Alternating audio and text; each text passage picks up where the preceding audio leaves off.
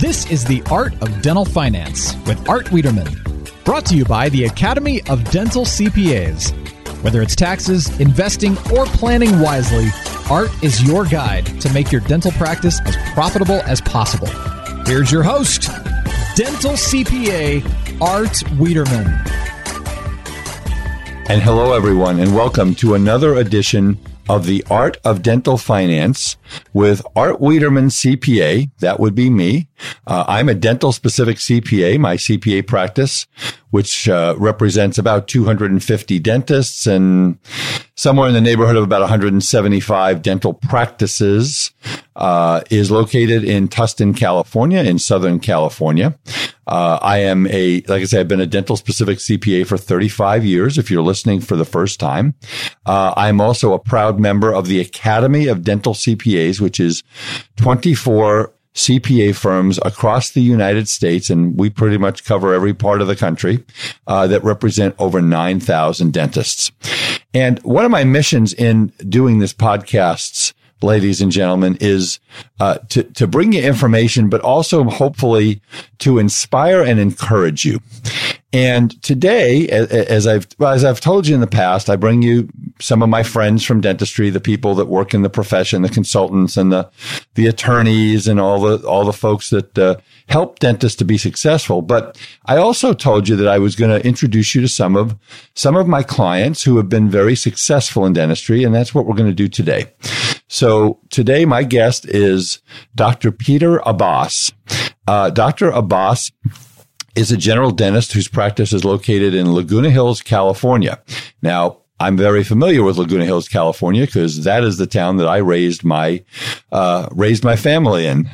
We lived in Laguna Hills from 1995 until about 2015. And my two boys, who I've talked about on the podcast, Nathan and Forrest, attended Laguna Hills High School.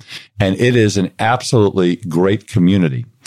And Dr. Abbas, the reason I've asked Dr. Abbas to come onto the podcast is because I actually sold Dr. Abbas his dental practice in Laguna Hills, and I was able to see his journey from when he started looking for a practice until when he bought the practice. And I was honored that he chose our firm to be his CPAs after he bought the practice, and I've been able to see his success, and his practice has grown about 50% from the time he bought it. So we're going to talk about his journey today. I'm hopeful to inspire young dentists who are looking to buy practices. On this podcast, we are absolutely adamant that the private fee-for-service practice of dentistry is alive and well, and that there are really good practices out there to buy, and that if you do that, you can buy them, provide quality dentistry to your patients, and be wildly successful. And we're going to talk about Dr. Abbas's journey while he was an associate, the process of him looking at a practice, and what he's done in his practice in the almost 5 years that he's owned it to make it successful and to generate that growth. So what I'd like to do is to tell you a little bit about Dr. Peter Abbas. He is a wonderful, wonderful young man clinician. Peter was born in Pennsylvania. He moved to the Inland Empire area and attended Redlands High School in Southern California. Peter got his bachelor's in molecular and cell biology, which means he's way too smart to be on my podcast because I can't even pronounce half of those words. He got that from UC Berkeley. Peter got his DDS degree from the fantastic University of Pacific Dental School. And then he did his, I guess they call it a GPR, Certificate in Advanced Education in General Dentistry at the University of Southern California Dental School. Peter is married. His wife is a wonderful lady. I've met her several times, Mary, and they have two children, Hannah, who is 9, and Luke, who is 5. So, Dr. Peter Abbas, welcome to The Art of Dental Finance. Thanks for having me on the show today, Art. Well, thank you for taking your time to do that. So, again, Peter, I want to, like I say, to set the table, we're going to talk about your journey. So I want to start off by talking about a little bit about your journey. So tell me, maybe a little bit about what was dental school like, And then we're going to launch into talking about your associateship. I guess you had one associateship in Orange County. So tell us a little bit about your journey from your perspective. Sure. So as you mentioned, I went to University of the Pacific School of Dentistry in San Francisco, graduated there class of 2005. Dental school was fun. It was a lot of work, but I really enjoyed every aspect of it because I got to do what I really wanted to do. There were certain parts of it, certain classes, not to mention microbiology, things like that were not my most favorite. But, we really enjoyed dental school quite a bit. I finished over at USC. I did my advanced education in general dentistry degree and finished there in 2006. And then basically I had a weekend off, and starting in July of 2006, I started in private practice. I was working for a solo dentist in Orange County. And at the time, it was a small 4-operatory practice. I took it as an opportunity to improve my clinical skills, my speed, my patient communication. In 2007, that doctor purchased another practice of a retiring dentist in a nearby city. So at that point, there were 2 different locations in 2 different cities nearby. So we jumped back and forth between the 2 practices. I was 3 days a week at one and 2 days a week at the other, and alternating would be practice owner. One of the things that switched for me at that point when that happened was that I switched from working per diem to working on a collection-based compensation system, which really helped me think more like a practice owner rather than just an associate. That's interesting. So was that your choice to switch the compensation model, or was it the owner's choice? It was kind of a combined thing we both talked about. He gave me the option of which way I'd like to go, and he said he'd almost be certain that my income would almost double. It didn't quite double, but it increased quite a bit by switching to the compensation based. And I really am glad I did that. Well, as your accountant, I would have strongly encouraged doubling your income, Peter. There's no question about that. So talk to me about, you worked in a private practice. Was it a fee for service? Was it PPO, HMO? What was it? So it was the original practice was a fee for service, only in network with Delta Premier. Right. That was the original practice. The practice he purchased about 2 years after me being in there with him, so that was in 2007, late 2007, that ended up having a number of PPOs. There are no HMOs, but there were a number of PPOs that were in network in that particular practice. So let's talk about that for a second, because I want the audience to hear kind of how you practice. Did you practice any differently based on PPOs versus fee for service? I did not, but it was a challenge. I mean, many times you're taking 50 cents on the dollar for these PPO schedules. So there were some challenges there, but you tried to do quadrant dentistry, you tried to approach it more comprehensively, so that you're not doing a single unit composite on one quadrant and taking a loss that particular case. Right. No, that is very important. So tell me some of the things. Let's talk about some of the things you learned as an associate. Let's talk about the good, the bad, and the ugly. So what are some of the really good things that you liked about the practice that you were in, and some of the things that you picked up that were positives? So a lot of the positives, again, back to my clinical skills, I definitely improved my clinical skills at that particular office. My patient communication skills improved drastically. The other thing which I learned in that practice was CEREC dentistry. The owner dentist that I was working with was a big advocate of CEREC and was a long-time user of CEREC technology. So I was able to learn quite a bit about CEREC, and we used that quite a bit in our practice as well. So I really took the technology and embraced it, and it really helped me in many, many ways. And actually, as a matter of fact, I still use CEREC until today. That was, we'll get to that in a little bit. No, that was the first major purchase I did in my new practice. Right. And so that was you, if I remember, if I've got the timeline right, Peter, it's like 2006, 2007, 2008. when you were there? Yes. Okay. No, I was there from 2006 until 2015. Okay. So when you started with CEREC, it was, if I remember back then, it was CEREC 3 or something like that. And it wasn't what it is today. That's for sure. It wasn't. It was CEREC RedCam. RedCam is bad. I never remember the timeline. Yeah. So it was the 3D. It was a 3D version when I was there, but it was the RedCam, which is the infrared camera. And then they shortly, I think about 2 years later, then the Blue Cam came out, which is the laser-based. Right. And then there's been 2 other generations since then as well.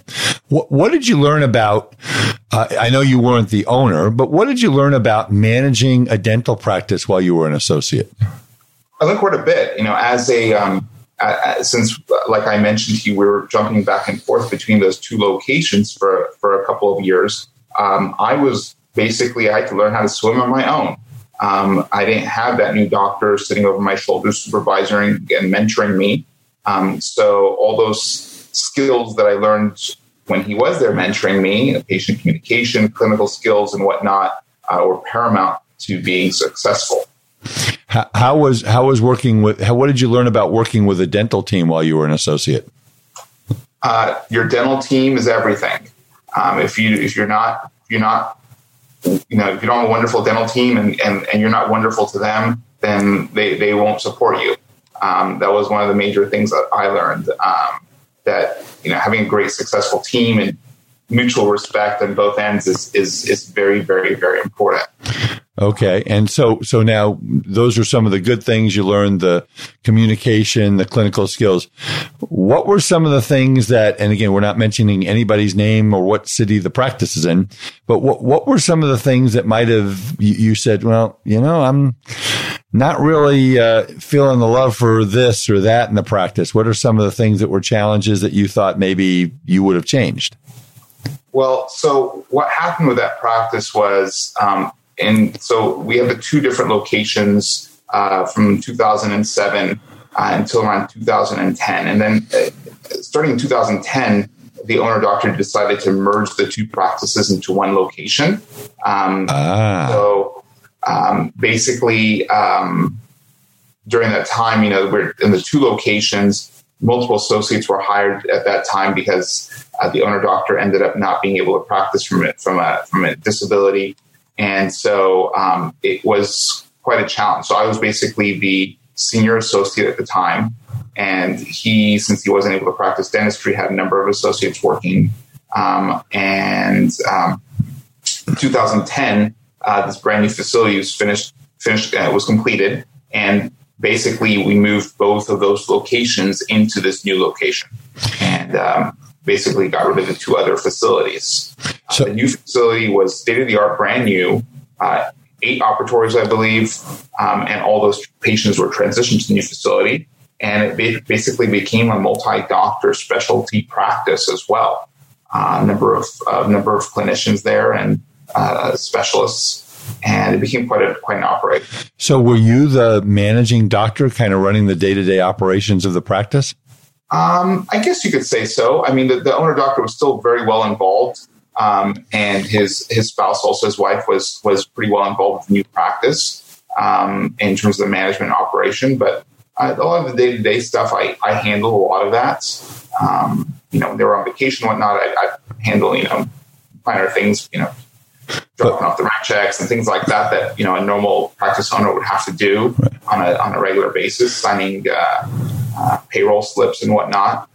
So I did do a lot of the managerial stuff in the practice, which obviously was just so wonderful that you could do that, which will lead us now into the discussion of your journey into practice ownership. So I decided to buy a practice. Probably around 2013 is when the idea came to mind. I always knew I wanted to be a practice owner. However, there was some discussion between me and the previous practice that I was a part of to become a partner, but that unfortunately never came to fruition. Okay. I really liked the practice that the previous owner had purchased back in 2007. But there were some things about that practice that weren't quite perfect. One of them being as many PPOs as it was a part of. Yeah. So let's talk about, so you woke up one day, you got up, you're sitting at the breakfast table with Mary and you said, Mary, I think it's time. How did that happen? Was it like over a period of weeks? You just finally, so one day you woke up and said, I'm going to go buy me a practice. No, I don't think so. I just think that it was something that was, it was a transition more than anything. It wasn't a single light bulb that went off or anything like that. But we said, let's start looking at other practices. And so I started looking in 2013 and I looked at a number of practices and I was always comparing and still contemplating the idea of partnership with a practice that I was a part of, because I still saw that as a great opportunity as well. So I never threw that out the window. But I said, let me continue to look for new practices on my own. And if something comes my way, great. If not, the partnership is maybe still an opportunity that's maybe still there. Right. So, all right. So did you have kind of a mental wish list of everything you wanted? Talk about the process in your mind of what were you looking for in buying a private practice? Sure. So I give the analogy of buying a practice. It's kind of like buying a house. So I was looking for a mid-sized solo practice that fit what I do as a practitioner. So again, similar to buying a house, you make a wish list of like, X number of bedrooms, Y number of bathrooms. I want so many square feet in this school district. But you make a wish list. Unfortunately, when you buy a dental practice, a lot of what you buy is thin air. Yep. Also known as goodwill. So it's very difficult to quantify these things in a practice. And there's always going to be a compromise. For example, on my wish list, I wanted a 4 or 5 operatory practice, and my current practice is 3 operatory. So I had to compromise a little bit in certain things. One of the most important aspects that I was looking for on my wish list was that the dentist who was retiring did a lot of what I do. Again, I'm a restorative dentist, and if the practice that I was looking at did 20% of their production from endo and another 20% of their production from oral surgery, that probably wouldn't have been the best match for me. Right. I wouldn't have been able to add a lot to the table there. Right. Go ahead. The other aspect that I really wanted to make sure was a very strong part of the practice I was purchasing was their hygiene department. I really wanted to make sure there's a dental hygienist at the practice to help transition those patients. The goodwill from a dental hygienist, I feel, is priceless. And so I was looking for an office that had a long-standing dental hygienist with maybe 4 or 5 days of dental hygiene per week. Okay. In addition, a strong team, like we talked about, the team is really important. I was looking for a strong team in that practice that had been with a dentist for at least a few years with low turnarounds. The turnaround gave me a clue as to the managerial style of the dentist. There was a new dental assistant every 6 months there. Then perhaps that it may not be the dental hygienist, that there may be an issue with a managing dentist there and how he or she managed the practice. Okay. Location was another important one. I was looking for something in a professional building or professional plaza. And again, in terms of size, I was looking for 4 or 5 operatories as a size-wise. Okay, so a nice wish list, and we're going to talk a lot about the practice you bought, but let's talk about the ones you didn't buy. So you told me in our pre-recording meeting that you had looked at, and I didn't know this, 20 or so practices. That's a lot of practices to look at. So, and again, what I want to do, Peter, is I want you to share maybe some advice for young dentists who are looking at buying a practice, and maybe some advice for senior doctors as to what they should be doing to get a good young dentist like yourself to buy. So talk about the practices you looked at. Obviously, you didn't buy any of them. What were some of the things that you saw? So again, I looked about 20 practices. Actually, as a matter of fact, before I bought this practice, I was in escrow in another practice in a nearby city as well that I ended up walking away from because although everything looked great on the outside, once I did my due diligence, there were some issues that I saw with the practice when my consultant was also evaluating some of the metrics in the practice. So there were a number of different things in the practices. I tried to, just like buying a house, I tried to ignore aesthetics. Really, a lot of it is who you're buying the practice from. Some of these practices were, the doctor was selling the practice, but maybe moving to somewhere in another town, or wasn't really giving you a clear answer as to what they were doing, which was a red flag for me. I was really looking for a practice for someone who was retiring completely or like moving out of state. Again, the worst thing that happened is, so someone sells you a practice and then they move, 10 miles out or just right outside of your covenant circle. Right. And open another practice. And then, your patients say, I'll drive an extra 15 minutes to see my old dentist. Yep. And that really can take a big hit on you as a new practice owner. So a retiring dentist was a really big deal. And a lot of the practices I saw, dentists may not have been retiring. A lot of practices I saw when I was looking at their, reports and production reports were doing a lot of billing of a lot of codes that I particularly didn't use quite a bit. That maybe production numbers a little higher than maybe what I would have been able to do. So again, back to endo or oral surgery, if they did quite a bit of that, I wasn't doing any of that. That wasn't really a great practice for me. This is great information, Peter, because doctors who are looking for practices, what Dr. Abbas did in his search is he didn't say, well, oh God, I want to be, the location is all that matters to me and I'll figure it out. He was really, it looks like, Peter, you were really looking for something that fit like a glove, right? Absolutely. So I wanted to take something that I can help grow. Again, I didn't want to be swimming upstream. I wanted to get a practice that was going to allow me to grow into it and do a lot of what I do. So I was really looking for a dentist who had a very similar philosophy and similar style of practice to what I did. Okay. So then you got to, you came to Laguna Hills and you met Dr. Bill Parks. Yeah. And isn't interesting, Dr. Parks' son played water polo with my son, Forrest. So I didn't know him well, but I had met him. I had known him. And he is just a wonderful man. So, when you walked into that practice, what was your first impression? Just something in your gut that tells you this is a fantastic place. Bill Parks is such a great guy. So again, first time I walked into the practice, I knew in my gut that it was a practice for me.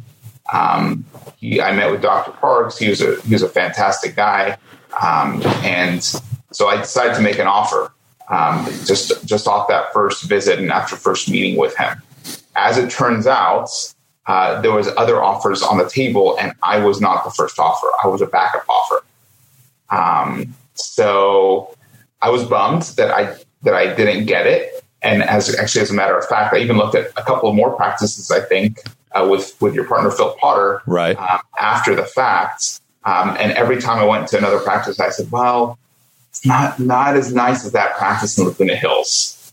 And about 4 weeks after I made the initial offer, I think it was, I got a call from Dr. Parks. And he told me that, asked me if I was still interested in the practice and that the previous buyer fell out. And I said, of course I am. And so it was a great thing. And it kind of put everything into perspective when I didn't get it. And then I had to continue to look, and I was able to compare back to that practice in Laguna Hills that I eventually ended up buying, and the rest is history. So talk about the due diligence that you did in Dr. Parks' practice, and what maybe some advice again for young dentists who are looking, because we have a couple of practices right now, and we go through with the young dentist, Peter, and they say, oh, I'll just come and look at a couple of charts, but he seems like a nice guy. So I don't represent buyers in practice sales. In fact, I make it very clear that I'm the seller's representative, and it is buyer beware out there. So Talk a little bit about what due diligence you did, accounting and management, and what advice you'd give to young dentists on that.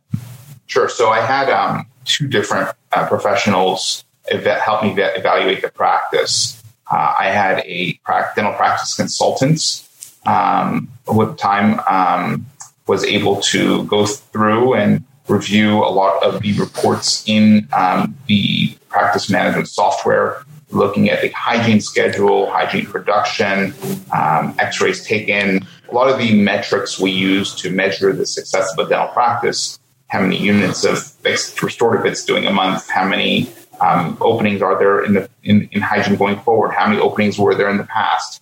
All those different things, because at the end of the day, a successful hygiene department is really going to help keep you afloat going forward.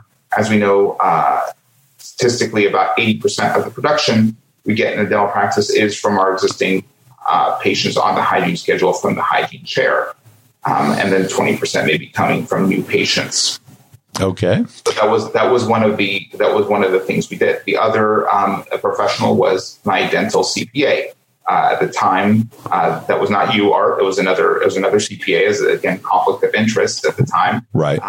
But the dental CPA I was using went through and looked at the tax returns and practice production reports and things like that, more on the financial side of things. So we kind of took the two different approaches. The consultant or coach took a look at the clinical aspect and a lot of the metrics we used in the actual dental practice through the practice management software, while the CPA looked at more of the financial IRS side, if you will, the tax returns, the production reports, and all those things. And buyers, I would strongly urge you to do a complete due diligence, both on the management side and the accounting side. And as much as I would have loved to have represented Peter to do the due diligence in our CPA practice, it absolutely is a conflict of interest, and I don't do that. Peter, I'm going to take a break and just give some information out to our listeners, which I'd like them to have. Folks, if you want to get a hold of me in my office in Tustin, California, I'm at 714-259-0505. Email me with a question at artwiederman@gmail.com. If you want to look at our website, that's where all the podcasts will be. This podcast will go up in late November of 2019. That's www.hmwccpa.com. Go to the resources tab and then go to the podcast tab, and all of the podcasts, I believe this is number 50, if I got my numbers right, that we've recorded. We're again in early December. We hit our 1 year anniversary, which is very exciting. And if you're looking for a dental specific CPA anywhere in the United States, I'm the guy in Southern California. We do have a good firm and a great firm in San Diego, but anywhere else in Southern California, that is us. Go to the website of the Academy of Dental CPAs, www.adcpa.org. Okay, let's go back to the conversation, Peter. So you met the staff the way we normally do practices. And again, this is, I'm lucky I remember what I had for breakfast, no less what happened 5 years ago. You met the team before we closed, right? Correct. So, okay. We used both you and Phil Potter, your partner there, who were brokering the practice. We had a kind of a timeline on what we can do to make this all successful. So I think it was about 3 days before we closed on the practice, was my first time meeting the dental team. It was a bit nerve-wracking, but I recall the time when I was an associate and the practice owner I was working for, we did the same thing with that practice he had bought. So I took some of the good and the bad from that, and I learned from that. And so it was pretty similar to what I experienced as an associate. I kind of knew what to expect. It was during the lunch hour, and Dr. Parks with his 3 team members, his front office, his hygienist, and his assistant, and myself, we all sat down in his waiting room and just kind of got to chat. The first thing I knew that was on the minds of his staff was, do I have a job? Yep. The first thing on their mind, do I have a job, and am I going to be paid the same? So the first thing I told them was, you all have a job. and there's no changes to your compensation, just to give them peace of mind. Did you see a change in their facial expressions? At that point, they all kind of relaxed. Okay, that's a really good piece of advice, young dentists who are buying practices. When you walk in, don't start off by, okay, so we're gonna put in lasers and we're gonna do this and we're gonna change this. No. We have human beings who have jobs and have to pay their bills, and that is the most important thing to them is, do we have a job? And am I still going to get paid the same? And am I still coming to work Monday through Thursday? So okay, so that went well. And then let's talk about your first day in the practice. So first day in the practice, so we had closed, signed the dotted line on I think it was a Thursday afternoon or a Friday perhaps. That same day, we sent a mass mailing out to all of the patients of record with a farewell letter / introductory letter from Dr. Parks. It was co-authored by both Dr. Parks and myself, and it basically, explained to the patients that Dr. Parks was retiring, and it introduced me as their new dentist. Of course, Monday morning rolls around, and more than half the people that came in on Monday morning did not get that letter yet. So one of the most important things I wanted to make sure of was that Dr. Parks was present in the office for the first couple of days to personally give the patients that letter, and verbally and in person, and introduce me as well. So, it went fairly smoothly. We didn't have any patients get up and walk out or anything crazy like that. Everyone was very understanding, and it was a little nerve-wracking, but it all went really, really smoothly the first couple of days. So talk about how you gained, obviously telling the dental team that they had jobs went a long way. But talk about how you gained the trust of the dental team. What did you do? How did that go? Did it happen right away? Did it take a while? So I think you need to be genuine at the first and foremost. You can't expect the dental team to be 100% loyal to you from the beginning. You really have to earn their trust. They watch you work. They're watching your demeanor with the patients. They're listening to what you're saying to the patients, and they're honestly checking your work. They want to see, for example, I take x-rays while I'm trying in crowns and sitting crowns, and they're checking my margins on the x-rays. Is this guy a really good dentist or not? Yeah, so I think it's really important to do great quality dentistry, and then naturally that trust will be earned. Right. You had mentioned when we were talking earlier that you had a funny story. Yeah. So when the day I first met the dental team, I came home and I put on my suit. I wanted to look professional and everything like that. And so I went and met the dental team, and everything went really well, and we chatted and whatnot. I got home and I took off my suit coat and I said, "What's this big white spot on my shoulder?" And I realized at the time my son was still an infant. He was maybe 6 months old. And I had been carrying him before I went to the meeting. And I think he had either spit up or and I did not realize it until I got home. And I was horrified. Oh, no. Oh, my gosh. I told my wife, Mary, how did you not tell me? She's like, I didn't notice it. Anyway, so I think a few weeks after I just was joking with the team. Like, you just noticed that I had a little white spot on my shoulder, and they all chuckled and they said, yeah, we did, but it made you real. So it was, kind of a funny thing. Like my son decided to, drool or spit up on my shoulder on my coat. Well, that's what we want to show our patients, that we have a family practice, and yes. You have a family, that's for sure. In fact, I remember when we did the signing, Hannah was so cute. I think it was Hannah that she helped, and she brought the pens over, and yeah, I think she was maybe 4 years old. She was kind of our assistant in getting that all done, and she was just absolutely adorable.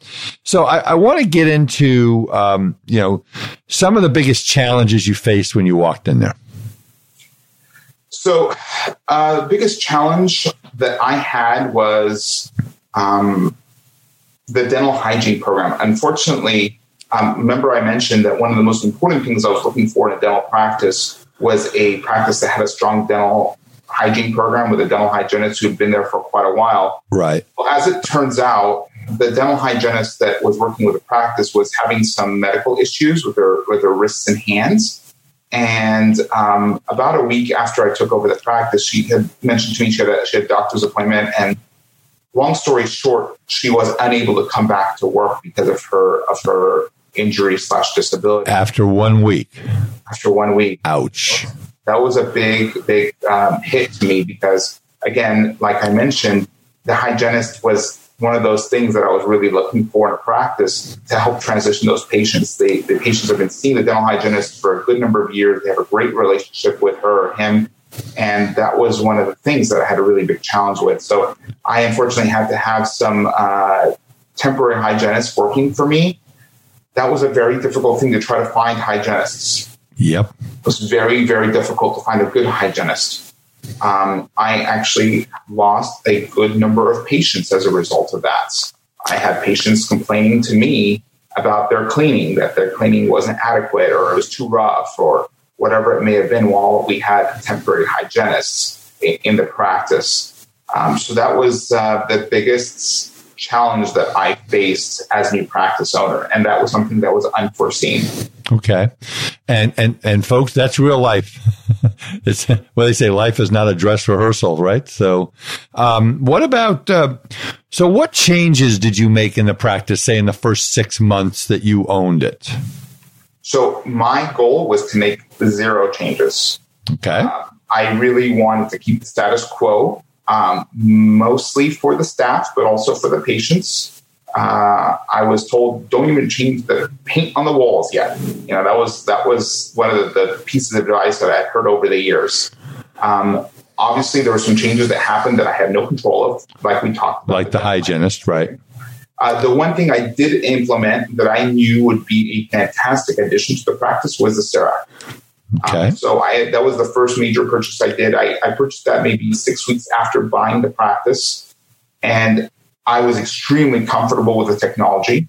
And so I knew that it was something I was going to be able to implement into the practice with no hiccups. I knew that it was simply just getting the dental assistant on board and teaching her the procedure and whatnot in order to get things going. And it was a hit from the beginning, of course, with my experience.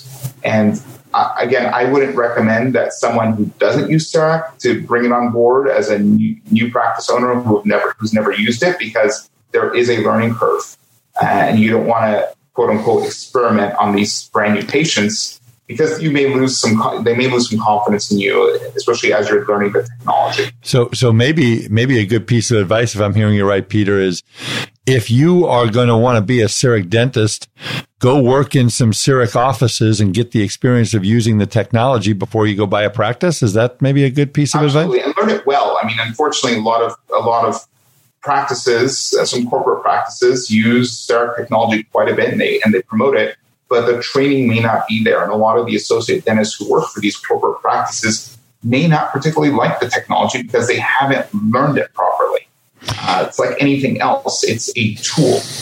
So it really depends on you as the clinician. You know, garbage in, garbage out, as we say. You know, if you're not learning how to use the technology properly, you're not going to get the results you're looking for. Well, and the good news is that the CEREC technology in 2000, I guess it would be 2014 or 15 when you bought the practice, was a lot better than it was when you first used the Red Cam?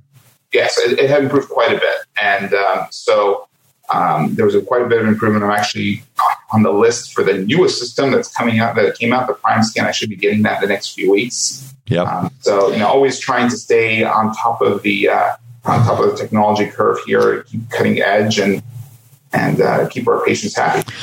Okay, so let's talk about what you've done to manage. I mentioned earlier, Peter, you have, and again, I get you're one of my stars in my CPA practice. Your practice over the 5 years, you're not going to grow a practice 30, 40% every year. That just doesn't. I've been doing this for 35 years. That doesn't happen.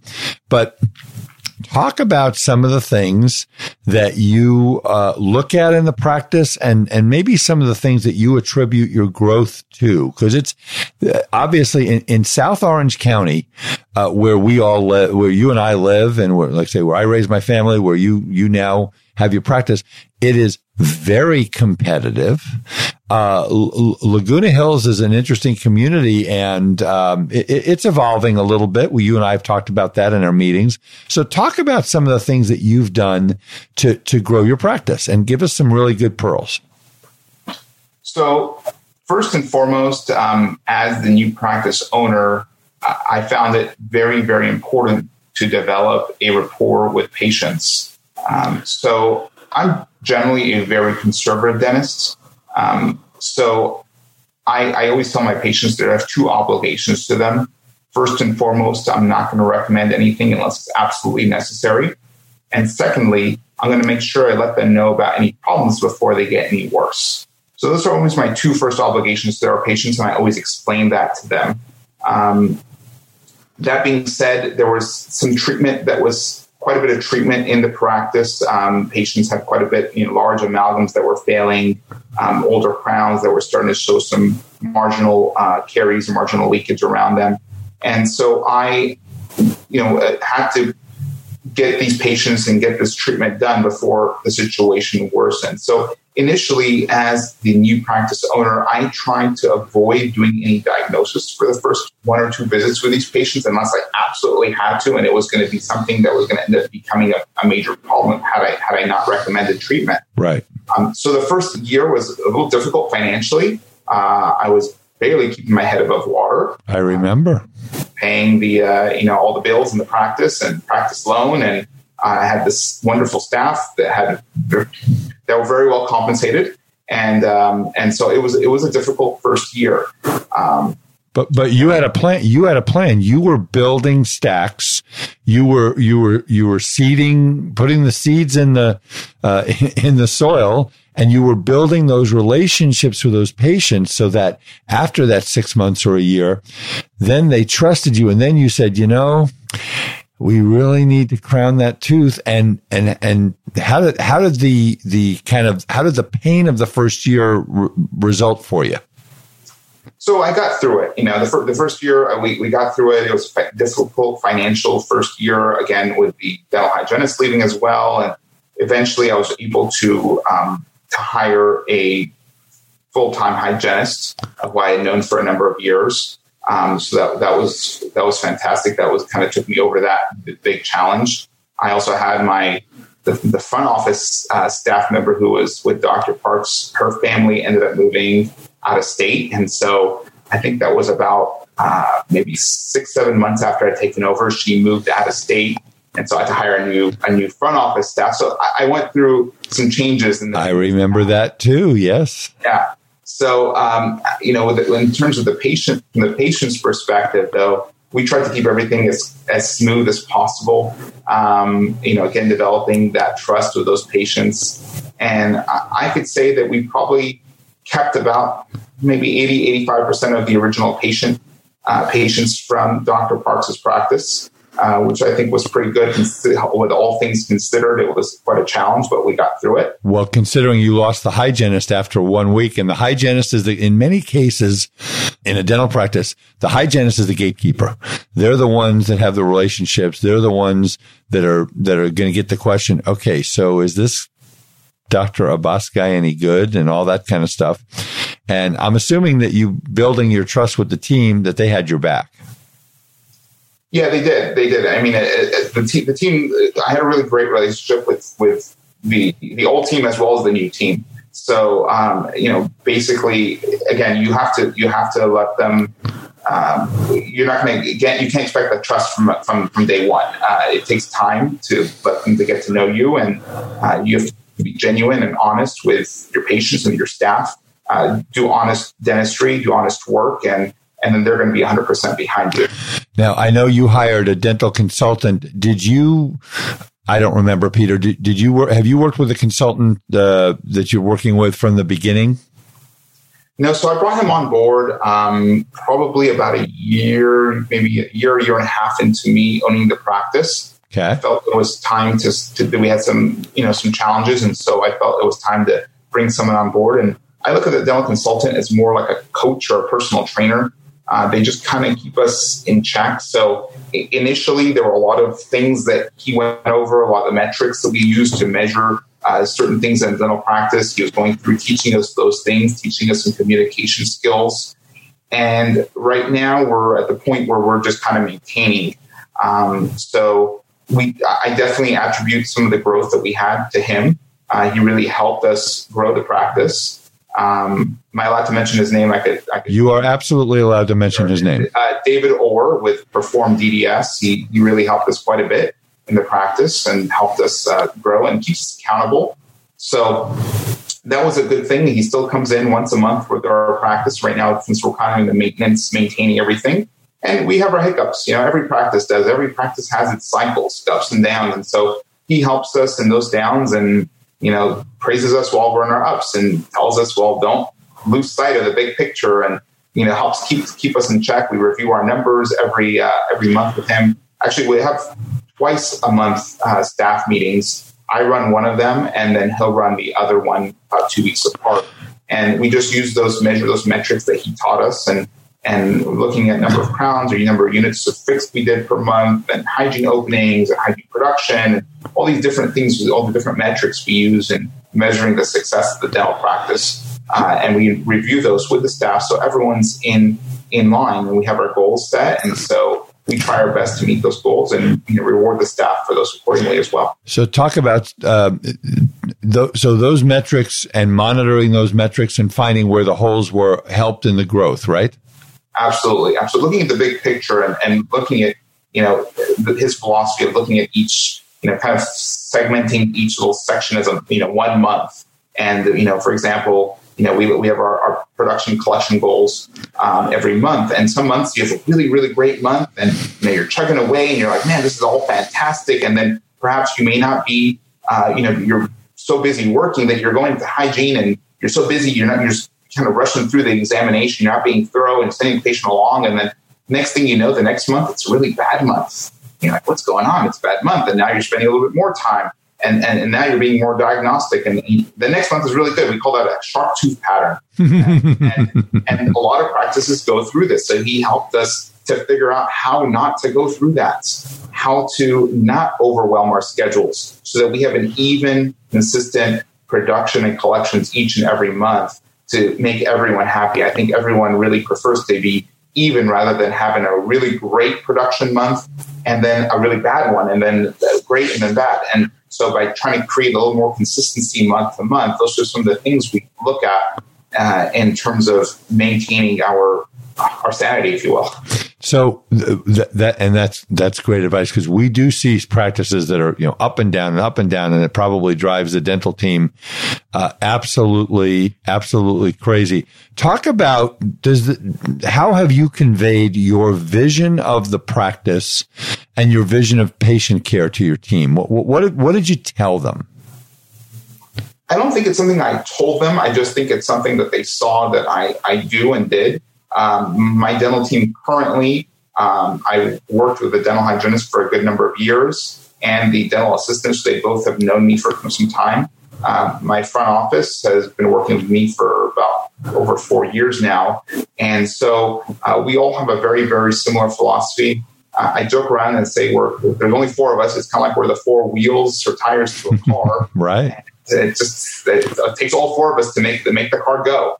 So they all know that they're a very, very important part of the team, and we all have important jobs in the practice. And the philosophy is just, it's honesty at the end of the day, taking care of our patients as honestly as we can, being sincere with them, not recommending treatment unless it's absolutely necessary. Those are the things we do that help our practice grow. So you don't take PPOs in the practice? So we are part of just Delta. When I bought the practice, Dr. Parks was part of the Delta Premier network. So at that time, I think that's still the case. When you can't join Premier only, you have to be to join the PPO network. And so I'm part of the Delta PPO network, but I did not join any additional networks. Okay. For service. So from the patient's perspective, nothing really changed with their insurance. When I took over the practice, exactly the same as when I bought the practice. When patients will sometimes call, new patients will call and ask, do we accept their insurance? Yep. Talk about that. That's important. What is your team and what do you say to them? So we explain to them, I don't take any HMOs. So if they're calling in, they say an HMO, we tell them we don't accept it whatsoever, and they'd be considered a cash patient to the practice. And we tell them they're more than welcome to come in for a no-charge consultation or second opinion to get to meet us. And perhaps some of them will take that offer up.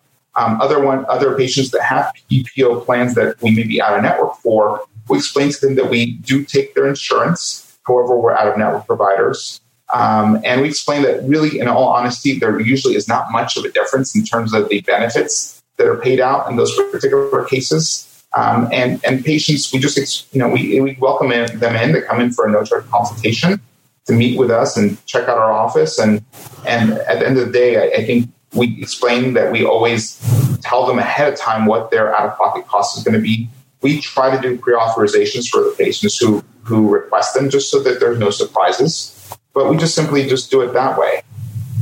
And do you get, obviously some of those patients are just they don't care. They just want someone in their head who takes my insurance, and that's all that matters.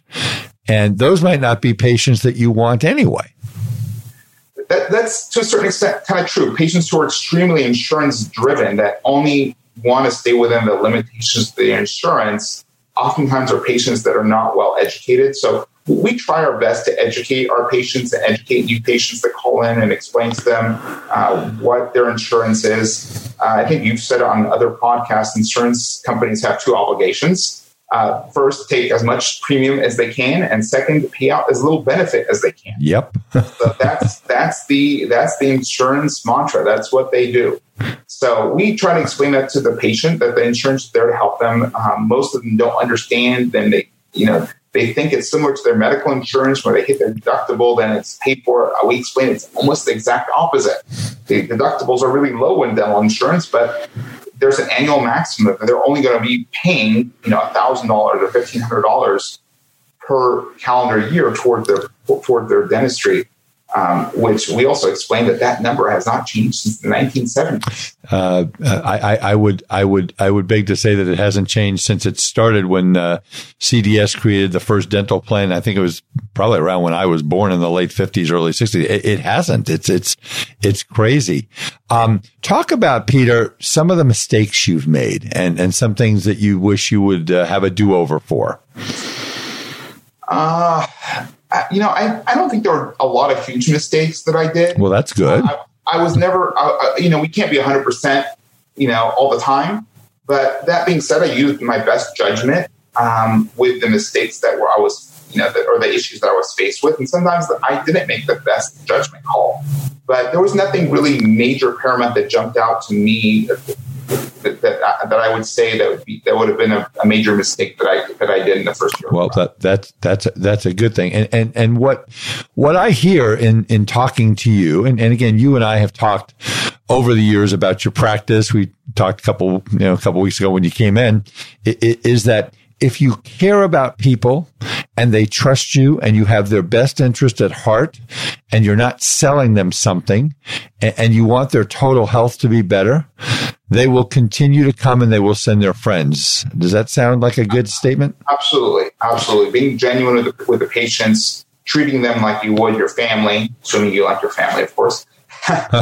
Assuming you like it. Did you say assuming you like your family? Yes. Okay, now you understand that your family will probably listen to this podcast, so I would strongly encourage you to make a very definitive statement that you like and love your family, okay? I love my family and I take care of my patients like family. Exactly. Okay, so yeah, Peter, because I don't want to be getting any phone calls. Okay, all right, well, we won't go down that road. So talk a little bit about what you do to market your practice. So it's mostly internal marketing. We simply just ask our patients for referrals, and we try to thank them best way we can for those. Send thank you cards out and whatnot when we do get any new patient referrals from a patient of record. Right. Those little things make a big difference. But the simplest thing you can do is just simply asking patients for referrals, asking them to send their friends and family, neighbors over. We always appreciate that. Let them know where we are accepting new patients. In addition, I recently started working with a with a company that does some social media, online marketing. They also updated my website for me. So I'm doing that. I've been experimenting with that a little bit. I've done a number of different things. Like I tried using some, I don't know if I'm allowed to mention, like 1-800-DENTIST, things like that. I've used that in the past. And for me, it wasn't really the most successful for my particular type of practice. It wasn't sending over the type of patients that I particularly am looking for. But, we tried different things over the years. But I think the thing that seems to be the most successful is simply asking patients for referrals, our existing patients. Yep, and getting in. Are you? Now you live pretty close to the practice. Correct, about 5 miles away. Yeah. Right. So your kids go to schools and they go to church and getting involved. Have you gotten involved in the community? Sure. So of course, as friends at church would come over. I have a number of patients that are friends from church that are at the practice right now. Try to get involved with kids' schools, kids' sports, sponsoring, jogathons, and, just recently hosted a lunch for my daughter's school staff, things like that, and even little grab bags with, little things. Just anything you can do to make yourself known in the community is going to be helpful. Yeah. It may not pay off immediately, but over time, as people get to know you, then it's kind of like the snowball effect, and over time, it eventually grows and grows and grows. No, that's absolutely right. And I've known you now for 5 years almost, and I have great respect, Peter, for what you've done. And the proof is in that, I'm a numbers guy. I use a term. I've used it with you in our consultations, and I use it, and I use it in my lectures. I use it in my life. Not all of it, but my life is a math problem. And when I see a doctor who bought a practice, who's had some of the challenges, the team challenges you had, losing 2 of your 3 team members within the first year of practice, actually 6 months. And the fact is that you're focused on your numbers, you're focused on your patients, you're focused on good care, you're focused on having a great relationship with your team. That's what's going to make it work. I mean, going off on tangents and doing dumb stuff. And I mean, you always got to try new things, but you've obviously done a great thing. So we're coming to the end of our time. What I'd like you to do is first give our listeners out there just maybe 1 or 2 pearls in your mind that would just say, these are the things that are most important to grow your practice. So, but I think honesty with your patients and your staff is first and foremost probably the most important thing, because if you're being dishonest, your patients, your staff know it, and they're going to basically lose trust in you. So being honest with your patients and your staff and being genuine is the most important thing you can do to grow your practice. Secondly is looking at the numbers. I think at the end of the day, if you're looking at the metrics, looking at different things, it gives you a different perspective about the practice and can help you grow the practice significantly. So working with your coach or a CPA or a dental CPA like yourself, who can help look at these different metrics, can be very, very important in helping to hone in your success in the practice. All right, last question. What's ahead for you? What new challenges? Where are you going with you just going to keep on keeping on? You got some new stuff that you're planning? What's going on in the future here? We're trying to keep things steady, keep things growing slow and consistent. Kind of like the tortoise and the hare. We're the tortoise. We're just trying to chug along at this point. The newest thing I have coming on board is I'm getting that new CEREC acquisition unit, which should be being delivered in the next couple of weeks. Right. So I'm excited about that, and that may open up some new opportunities for some, impression-free dentistry, more impression-free dentistry and whatnot. So that's the newest thing we have going on. That's not a major change. Most people won't notice that. It's kind of a new toy for me to play with. Fantastic. But yeah, just keeping it going and keeping the staff happy and enjoying life. We work to live. We don't live to work. So we try to take vacations and take time off. And it's important for the staff to recharge and kind of do that twice a year. In the summertime, we'll take a week off. And the winter, typically around Christmas time, we'll take a week off as well. So it's important. It helps, keeps us going and keeps everyone happy. Well, Dr. Peter Abbas, this is why I had you on my podcast and spent an hour talking to you, because I knew that you would have some great advice and tips and just really good information for dentists to be successful. Thank you so much. I value you. I'm honored that you would allow us to be your CPAs. I thank you for your, you've been kind enough to refer some of your friends to us. We really appreciate that. But, folks, I hope this information has been really helpful to you. And we'll kind of nudge you to do some of the things that Peter and his team do. I'll give out my information one more time. If you want to get a hold of me in my office in Tustin, I'm at 714-259-0505. Email me at artwiederman@gmail.com. Go to the website at www.hmwccpa. Go to the resources tab, go to the podcast tab, and all the podcasts will be there. And if you're looking for a dental CPA anywhere in the United States, I'm the guy in Southern California, and my team, anywhere else, it's www.adcpa.org. Peter, thank you so much.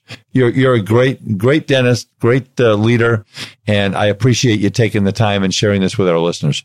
Thank you so much, Art, for having me on the show. Appreciate it. And ladies and gentlemen, that will do it for this edition of The Art of Dental Finance with Art Wiederman, CPA. Thank you for listening. Please tell your friends. Please write a review. Spread the word. Again, in the next couple of months, I'm working on some very exciting news for the podcast, which I'll share with you when appropriate. And we'll see you next time. Bye-bye.